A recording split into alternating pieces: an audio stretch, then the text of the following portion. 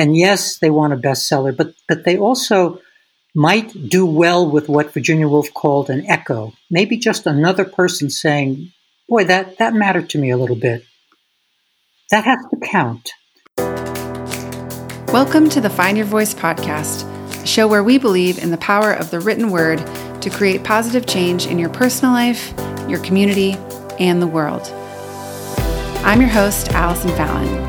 Whether you're an aspiring author or someone who swears they're not a real writer, we're here to show you how a regular practice of writing will help you access your intuition, make an impact, and find your voice. Join me for interviews with authors, writing prompts, and stories of how even simple words change lives.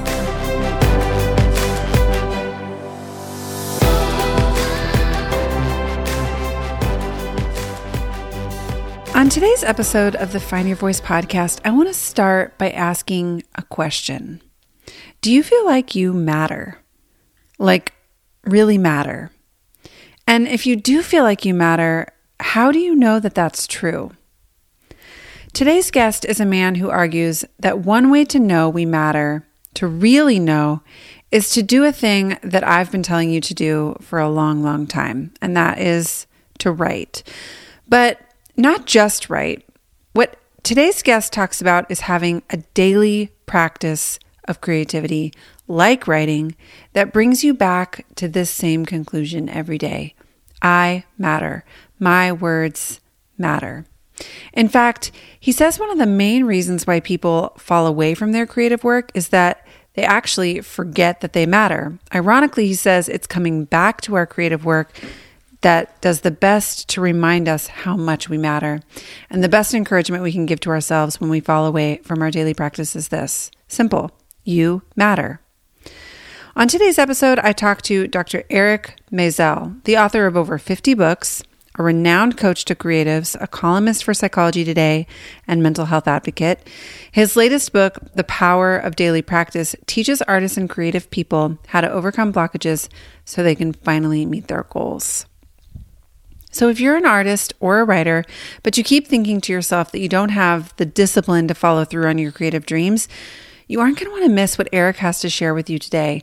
Maybe more discipline isn't what you need at all. As for what you do need, well, I'll let Eric tell you himself.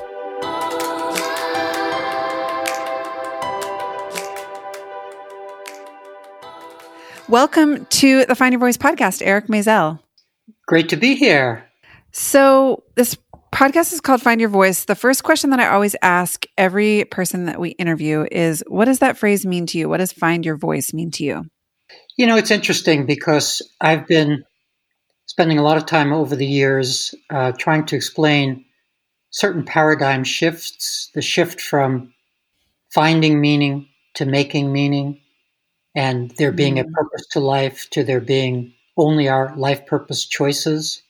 So I guess I would want to play with the phrase find your voice and change it to create your voice.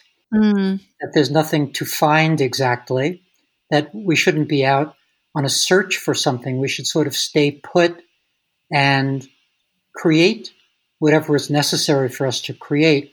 Connects to the idea that we'll chat about daily practice, about just staying put and doing the work. But that's what comes up for me when I hear the phrase find your voices. Like so many things in life, I want to change it to your voice.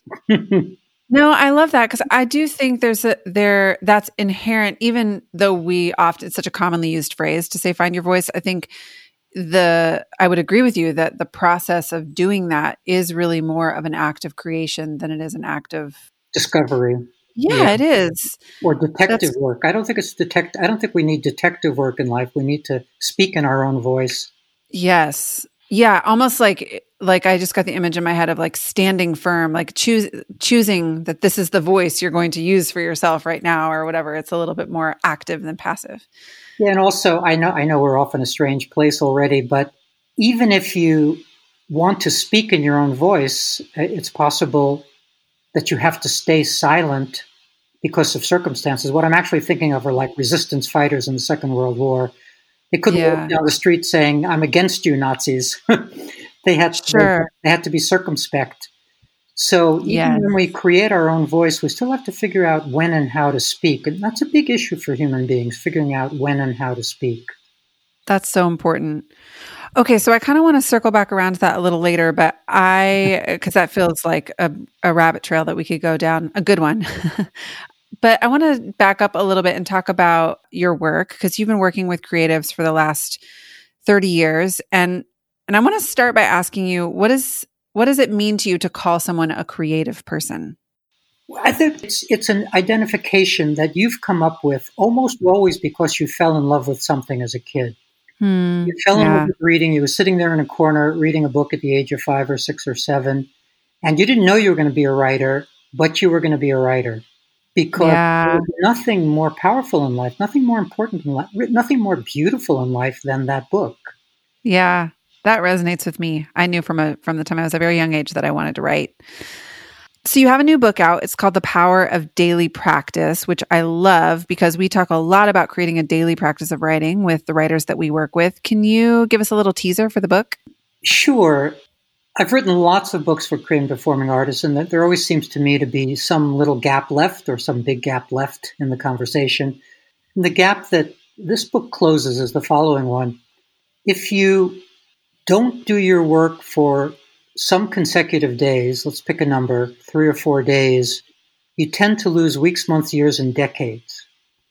And that's the problem that this book is addressing, losing huge chunks of time to not working. Yeah. And that's everybody's experience in the arts, that when they skip a little bit of time, they look up and 6 months have gone by, and that's the last time they were in the studio or the last time they picked up their guitar. So the idea of daily, I want to underline the word daily. There's a reason why I'm calling it daily practice and not just practice. Practice is important in and of itself, but daily practice is important because it's about the only way to ensure that you won't lose decades. Yeah. This might be a little bit of a non sequitur, but I had a friend, I recently had a baby, so I think a lot of things have changed for me. But before I had a baby, I used to be a person who had a daily yoga practice. And I had a yoga instructor say to me once that people tend to stop coming to yoga when they stop wanting to change. And for whatever reason, that phrase has always stuck with me. And there are also a lot of parallels between a daily writing practice and a daily yoga practice and any other kind of daily practice. But I'm wondering if you have thoughts about that, if you agree with her or disagree, and just what your reflections are on that phrase. Well, I'm not sure if it's about change with respect to creative performing artists. The late Pavarotti has a quote I like, which is, people say I'm disciplined, but it's not discipline, it's devotion. And there's a big difference. I think people aren't devoted enough to their work, and they think it's about discipline, that they aren't disciplined enough. But they actually don't consider that they and their efforts matter enough. It's at that devotion place, that passion place, that mattering place, that caring place. You can't white knuckle a novel very easily. You can't just show up every day out of discipline. There are some things in life that maybe you can do out of discipline or just because you have to do them. You know, the baby cries, there are things you have to do. Mm-hmm. You know, but with respect to creative and performing artists, they don't have to do that stuff. They can skip it, and they do. They regularly skip it. Yeah. So I'm not sure if we're talking about personality stuff, and I talk a lot about personality upgrade, then that phrase resonates more about change and the consequences of change and the real difficulties of change. But with respect to creative and performing artists, I don't think it's about change. It's about a lack of the felt belief that they matter. Wow. That feels really powerful. I talk to writers all the time about one of the most common pieces of pushback that I get from writers is about discipline. It's almost like comical how similar the statement will be, but people will say to me, you know, I just don't have the discipline to write a book or whatever. And I just say, like, I actually had not heard that quote before, but I will often say to them, like, there's just no such thing as a person who doesn't have enough discipline. If if anything calls to your attention loudly enough, you will respond to it, just like you're saying with the crying baby. So we find the discipline for things that we have to find the discipline for, but I've just never seen my creative work as something that requires discipline. I don't like that word. Exactly. Can you talk about the difference between discipline and devotion? Because I love replacing it with devotion. I'm not sure exactly how to say it. Let me give you maybe a bit of an analogy. Okay. In the days before D-Day, we don't really care if Eisenhower's in a black mood or is feeling anxious or is in some ways not disciplined. None of that matters. We just need him to get the invasion right, because nothing on earth in that moment is more important than getting that invasion right. And we know that it's out of, he may or may not be a disciplined person. Most military folks are, but we know that he's devoted to the enterprise, including devoted to, how to say it, the understanding that he's going to be losing tens of thousands of men in a few days, that they're going to die in a few days. And there's something devotional about that. There's something, I hate to use the word spiritual exactly, but there's something different from discipline that's going on when you're on a mission. Yeah. And I invite folks to think more like they're on a mission in life, that their life matters that way, that they have their own D-Days. Now, it's very hard to think that the photograph you're taking or the song you're creating is like D-Day. And yet we have to don that mantle of meaning maker. We have to decide that we are making meaning or we're trying to coax meaning into existence in life. And that unless we do, we're going to experience life as meaningless. Meaning's not out there somewhere. It's something we get to create or make or coax into existence. Yeah. Yeah. So if that's what's keeping people from showing up to their daily practice of whatever their form of art is, how do we overcome that obstacle? How do you get past that speed bump? Well, there's the, so to speak, mechanical or practical way of holding the intention to show up every day and showing up. It's sort of the, let's say, the disciplined way. Yeah. That way. But I think the starting place is to announce out loud, and I have people write these things in huge letters around the house, is to announce that I matter. And then go quiet. Just to be with, I matter, and my efforts matter. Yeah. That's really the place of resumption for creative folks. They need to, again, remind themselves that they matter. And let's say that then they hold that intention of mattering. Then two things have to happen. They're easy to say, not easy to do, but they're easy to say. You then have to align your thoughts with that intention, and you have to align your actions with that intention. Yeah. The aligning the thoughts is very important. Folks are not thinking thoughts that serve them, as a rule. Yeah. And because we're tricky creatures, we very easily deceive ourselves. And the ways we talk ourselves out of doing our writing, all kinds of ways, but the two most prominent ways that we talk ourselves out of doing our writing are by saying, I'm too tired and I'm too busy. Those are things we say. So we have to notice that those are not thoughts that are serving us. We're the only ones who can notice them. Nobody else is in our head to do the noticing. We have to notice. Then we have to dispute them. We have to say, I'm tired, but I can write for 20 minutes. And then as step 3, we need to insert some kind of global affirmation all the time, like, I'm perfectly fine, or I mean to do this, or this is my intention, or I'm doing the next right thing, or some phrase that signifies that you understand that this is your job and you have to organize your thoughts in ways that serve you, because if you don't, you're unlikely to show up to the work. Yeah. I want to add something to the list of thoughts that the stories we tell ourselves about our creative work that are not helpful. It's something that I hear from writers all the time, and also one I've really struggled with. And I think this could potentially be generational, possibly. But one thing I hear really often is nobody's ever going to read this. So like the idea that because someone worries they might not get a traditional publishing contract, or they might not publish it on a really popular platform, or they might not ever have 1 million people reading their blog. This idea makes them feel like their words somehow matter less. And anyway, I'd love to hear your response to that too. I have a rather standard sort of lecture. Okay, give us the lecture.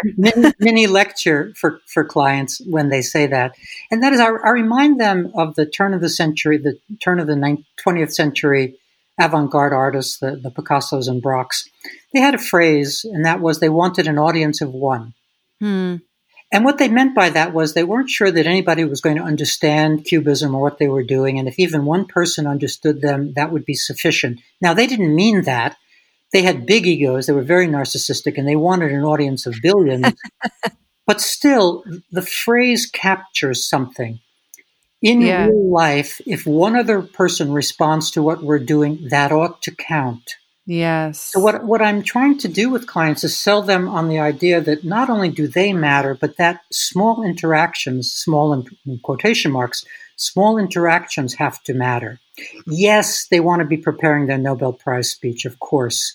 And yes, they want a bestseller, but they also might do well with what Virginia Woolf called an echo. Maybe just another person saying, boy, that mattered to me a little bit. Yeah. That has to count.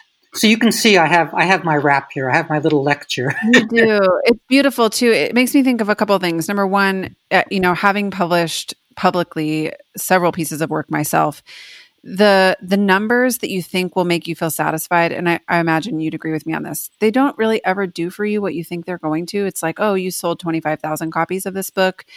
It always feels like it wasn't enough. And yet the letter that I get in the mail or in my inbox that says, I read your book, it saved me. I've read it 5 times, and every time I read it, I just hold your words so dearly. Those types of responses really do more to satisfy me as an artist and to keep me going than the numbers, which, some people might think that they were big numbers. But I entirely agree. That's absolutely true. And if you've never gotten one of those, you may not actually understand that they exist or what they will do for you.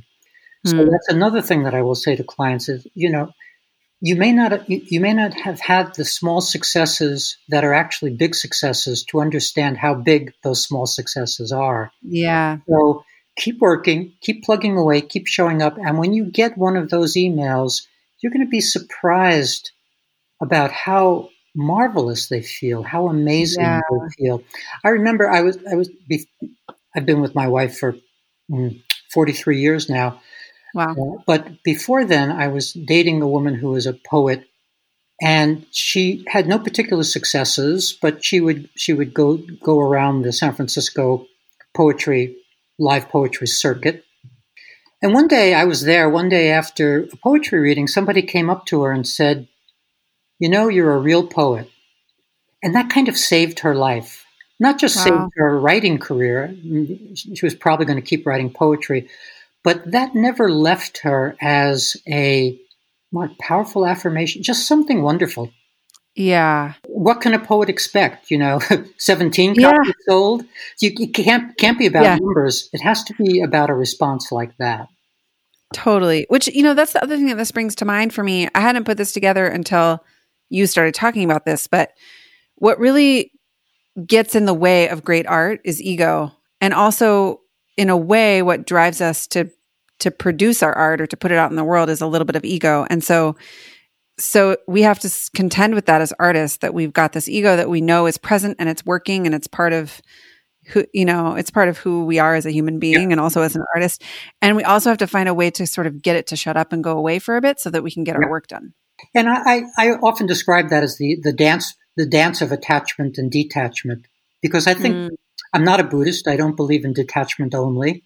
I think attachment has meaning too. By that, I mean, it's fine to have ambitions for our work or desires for our work or hopes for our work or goals. All of that is attachment, which means pain's coming. If you attach, then pain is coming. But we need to attach because I think that's the motivational juice. We care about the thing. Then we have to detach. We need to go up and not attach to outcomes. And the metaphor or analogy I often use is, if you are in a gloomy place with, a long winter and you've been dreaming of a sunny vacation, it's fine to dream of it. Why not dream of it? That may be what's buoying up your spirits the whole winter.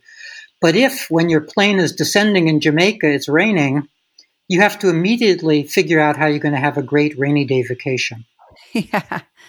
Yeah. Or else you will experience an awful lot of pain and disappointment. So it was fine to dream of the sunny vacation, but then if your book sells 3 copies, you have to move on to the next book. Yes. Which actually, again, I didn't think of this until you were talking, but the detachment alone is easier than attachment and detachment Yes, because you have to learn the navigation between the two. You have to decide that my work matters. I'm hopeful that that it's going to touch a lot of people, and then you also have to be able to let that go when you publish the book and it only sells 10 copies. exactly. And you can't see this because we're not doing video, but often when we're talking about a thing like this, I'll have my hands up in the air apart, sort of describing a bookcase on a bookshelf, that kind of image of hands apart. Yeah. And so I think what we're after is a body of work. Of course, Sure. we need to attach to the thing that's directly in front of us, but we want to be thinking about a body of work, and we want to understand the realities of process. Most creative folks will say it'll go in one ear and out the other. Of course, I believe in the creative process and I honor the creative process. They don't mean it, though. They don't want to work on a novel for 2 years that doesn't work. Who wants that? Yeah. That's the process. And I have to keep reminding clients that only a percentage of what they do will work. Yes. A small percentage will be brilliant, 3%. 38% will be pretty good. And I'm making up numbers, 22% Yes. will be okay. 40% will be rotten. We have to live with these numbers. Yeah. How many of Bob Dylan's 1,000 songs are excellent? 28, maybe 32 are wonderful. And then there are 969 that are completely ordinary. Even geniuses have a huge percentage of work, create a huge percentage of work that's ordinary. It's very hard for creative people to think of this on their own. As soon as I say it, they get it. Totally. But they don't want to be thinking about it quite on their own. It's so true. Okay, I want to shift gears a little bit and talk about the connection between the creative process and mental health, because I know you have a column in Psychology Today about the power of a daily practice for mental health. And this is a lot of what we teach at Find Your Voice too. We work with a lot of authors who have publishing aspirations, but the thing that I say over and over again is the real gift of the writing process is how it will teach you about yourself. So can you talk about your experience with that? Let me go a little oblique on this. I don't believe there is a purpose to life. I believe there are only our life purpose choices. That is, our decisions about what's important to us. If one agrees, and that's the starting place, then you have to identify your life purpose choices, or else you don't know what's actually important to you. You have to identify your life purpose choices, and then you have to live them. What helps you live them is having a daily practice, and that's one of the reasons I wrote this book. But to circle back around to your thought or question, if you're not living your life purpose choices, maybe you unconsciously, subconsciously, or half-consciously know what they are, but you've never quite articulated them. If you're not living them, you will be less mentally healthy than if you are living your life purpose choices. Yes. For us, for writers, one of those is going to be writing. It's not the only thing that's important to us. As a mother, you will know that's not the only thing that's important to you. Yeah. But there are only about 20 or so, I would say, categories of things that are important to human beings. Creativity being one of them, service, activism, relationships, family, career. We could name them. They're nameable. And then we have to get to them. So that's the long-winded way of saying the reason that getting to our writing supports our mental health, even while being a difficult thing and often demoralizing us, the reason it supports our mental health is that living our life purposes supports our mental health, and our writing is one of our life purposes. So with that in mind, would you say that everybody has something to benefit from a practice of writing, even those people who may not immediately self-identify as a creative person or someone who doesn't identify as a writer? I don't have really an answer to that. I have a proof is in the pudding belief about life, and that is that if you experiment with writing and discover that it's valuable, then it's valuable. Yeah. And if you experiment with writing and discover that it isn't particularly valuable, then it isn't. I don't think there's anything magical about writing. You might be a cinematic person or a music person or some other kind of person, not a word person, or don't need any of these things particularly. Yeah. I do think the experimenting is important. I call that seizing meaning opportunities. That is, writing might be a meaning opportunity for everyone, but that's only a maybe. And I think it's wonderful to run those experiments. I think that's a great kind of daily practice for a lot of creative folks or would-be creative folks, is to have an experimental creativity practice where they're not committed to the thing. They're just trying it out. I love that. It's very true for painters. I often want them to, whatever it is they're painting, if they're not happy with their current style, if maybe they're doing super realism, and in the back of their mind they'd love to try abstract expressionism, but they have certain prohibitions against doing that internally. Well, I've got to get them experiment. Got to get them their arm moving. If they're doing photorealism, they're doing these tiny little brushstrokes, and I've got to get them moving their arm in a gestural way, etc. So that experimentation is, to my mind, a really important aspect of living one's life purposes. I love that so much. What it does is it lifts the pressure around the writing process, because one of the things that I find so often happens with people is we have this idea about writing in our culture that it's this really sort of lofty activity that only certain people are qualified to do.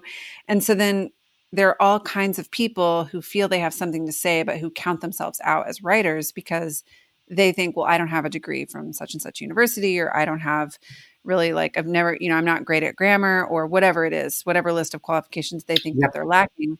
And so this idea of experimentation just opens the door for anyone to say, I could try this practice. And if I feel drawn to it, then, or if it feels helpful to me, then I'm allowed to include myself in this group of people who use it. I started thinking immediately of, just before quarantine started, I bought my husband he and I went together to do this painting class. It was just the two of us and the instructor, but we I would classify myself as probably the worst painter alive, but we just followed the instructions and painted this little flamingo thing. And I walked away. It was such a fun experience to do together. And I walked away and I was like, that was actually really soothing and interesting and fun. And I feel like I'm actually shocked at how well this thing turned out. That we can approach writing like that too. We can approach any creative act like that. Yeah. And when I bring up this idea of experimentation, especially would-be writers love it. It doesn't feel too onerous or too scary. And then if I ask them, and we talk about the idea of daily practice, about how it would be good if they would try it every day to build some muscles there, that's fine. They buy that one. And then if I ask them, how much time do you want to spend each day on this experimental writing practice? This is kind of shocking to me, but almost always my client will pick the same number, 20 minutes. Wow. And I think they pick that number because they know that if they pick a larger number, they're going to disappoint themselves. Sure. I think they maybe have tried in the past, tried to set those, I'm going to write for 2 hours, I'm going to write for 1,000 words, or I'm going to write 7 pages or something, and failed at that. And so this time they don't want to fail at it. They're actually by saying 20 minutes, they're actually taking themselves and their life more seriously than if they said some, romantic 8-hour writing stint kind of thing. Yeah. You know what's so fascinating to me about that number too is all of the data around writing and the ability of writing to create positive change in our life says that if you write for 20 minutes a day for 4 days in a row, that you see the measurable effects of writing in your life. So it's interesting that the data is showing 20 minutes is the amount that we need. It's so interesting. And by the way, just parenthetically, this is important for writers. I do try to sell the idea that writing practice be a morning writing practice, that it be the first thing you do each day. And I explain to folks that there are a number of reasons. Some of them are the obvious ones, that just as a daily practice, it's a good thing. But as a morning practice, there are 2 big reasons for it being the first thing you do. One is that you get to make use of your sleep thinking. Most people don't realize that they think while they sleep. Everybody knows they dream while they sleep. In REM sleep, you dream, but they don't really realize that in non-REM sleep, you think. And if you wake a poet up in non-REM sleep, she'll be writing poetry, or a mathematician, she'll be solving a math puzzle or something. Well, if we turn to our writing first thing, then we get to make use of that sleep thinking. And then we get that experience that writers understand but only rarely get, which is experience of taking dictation. Because we've already Mary and Jane have already had the conversation in chapter 3 during the night, and now we just have to get the conversation down as quickly as we can. So making use of that sleep thinking is a big deal. It can add as much as 2 hours of creative work to your life, or creative time to your life, for free. Yeah. But if you turn to the new day, you lose that. The second you start to think about, should I have a bagel or bran flakes or what's this day about, you're done for. You lose your train of thought. That's one huge reason. And the other is the existential reason. And that is if you do something real first thing, if you make some meaning first thing each day, the rest of the day can be half meaningless and you're less likely to get depressed. Yeah. It's important to do a real thing first thing each day. So I like to sell and even oversell the idea of a morning writing practice. I think for most writers, it's about the only way they're ever going to get their writing done is to have their writing be both daily and also first thing each day. Yeah, that's really important. There's all kinds of brain science that I teach too that supports why to write first thing in the morning. But I really love the way that you said it. I think this is so true. It resonates with me as a writer that if we make meaning first thing in the day, we can have a lot of meaninglessness happen the rest of the day and we can cope with it. So not to belabor on this point too long, but I do want to throw this in there because I'm a new mom and because this is the feedback I get from almost every writer that we work with who's a woman, especially. I do think this is a gendered issue, is the first thing that they do in the morning has to do with their kids. Of course. They wake up to their children. Do you have any practical feedback, thoughts, insight for someone who is in a season where they either have really young kids or their kids wake them up first thing in the morning? No, it's the simple get to the writing as soon as you can. It has to be something like that. It can't be that you can ignore the kids. The kids get older. I do absolutely demand of clients that if the kid can make his own peanut butter and jelly sandwiches, it's time to stop cooking a real breakfast. And as early as possible to allow kids to watch you do the work. So they are writing. Here I'm today, as we're speaking, I'm at one of our daughter's houses where we babysit 3 grandkids half a week, 4 days a week. And their ages are 7 and 4 and 4, and they're all writing books already. Wow. Oh, that makes me so happy. Because they watch me, they see my books. One of the twin 4-year-olds carries one of my books around because it's got like a little miniature headshot of me. It's like a little mini grandpa she's carrying around the room. Oh my gosh, that's so cute. So of course, when your child's 4 months old, that's one thing. But when they start to get to be 4, 3, I would say, even as young as 3, it's about time to start training them that you have a creative life and they have a creative life and you can do things side by side. Yeah. And they can do their drawing and you could be typing away on your short story. But no, if you have infants, then you have to do a different sort of thing. And my phrase for it is to not scorn small increments of time. And by that I mean, if you're awake enough and alert enough in the afternoon and 20 minutes appear, you could take a nap or you could do some more laundry, or you could check your email or you could work on your novel for 20 minutes. Mm-hmm. And good work. That's reasonable. Most new moms, and I was the house husband, I was the dad to our daughter. So even new dads, if whoever's watching the kids has a decision to make about whether to try to get to the creating each day or not. Yeah, that's great. Okay, taking it all the way back to the beginning of our conversation, the difference between discipline and devotion, and then also this idea in your new book, The Power of a Daily Practice. I'm wondering if you have some practical tips that you can give to people who are listening who are wanting to experience more of that sense of devotion than the sense of, I guess what I'm getting at is more of a sense of I get to do this creative work than I have to do this creative work. Well, the way back in is what we chatted about earlier, and that's to remember what you love.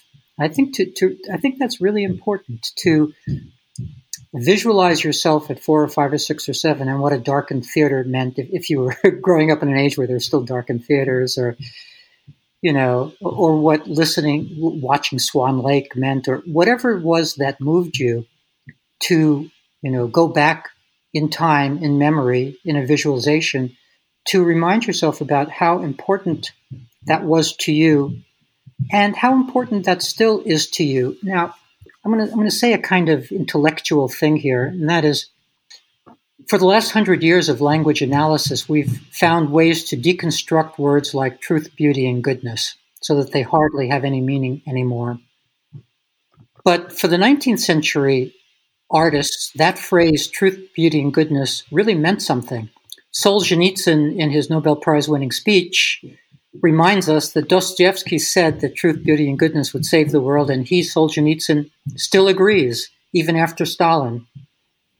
I think we all still believe that even though we can deconstruct those words and make nothing out of truth and nothing out of beauty and nothing out of goodness, I still think that phrase, truth, beauty, and goodness, resonates within us. And that's our affirmation. That's maybe our way back into understanding why we do this sloggy work, is that truth, beauty, and goodness matter. Beautifully, beautifully said.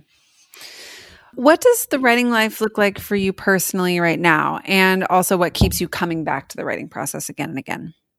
Well, the coming back is that sense that I've said of life as a mission. Even very young, so I was born right after World War II. I grew up in I would say, Orthodox neighborhood in the sense it was both Orthodox Jewish and Orthodox Catholic. Those were that was the makeup of my Brooklyn neighborhood. And growing up, just about everything I witnessed felt like humbug to me.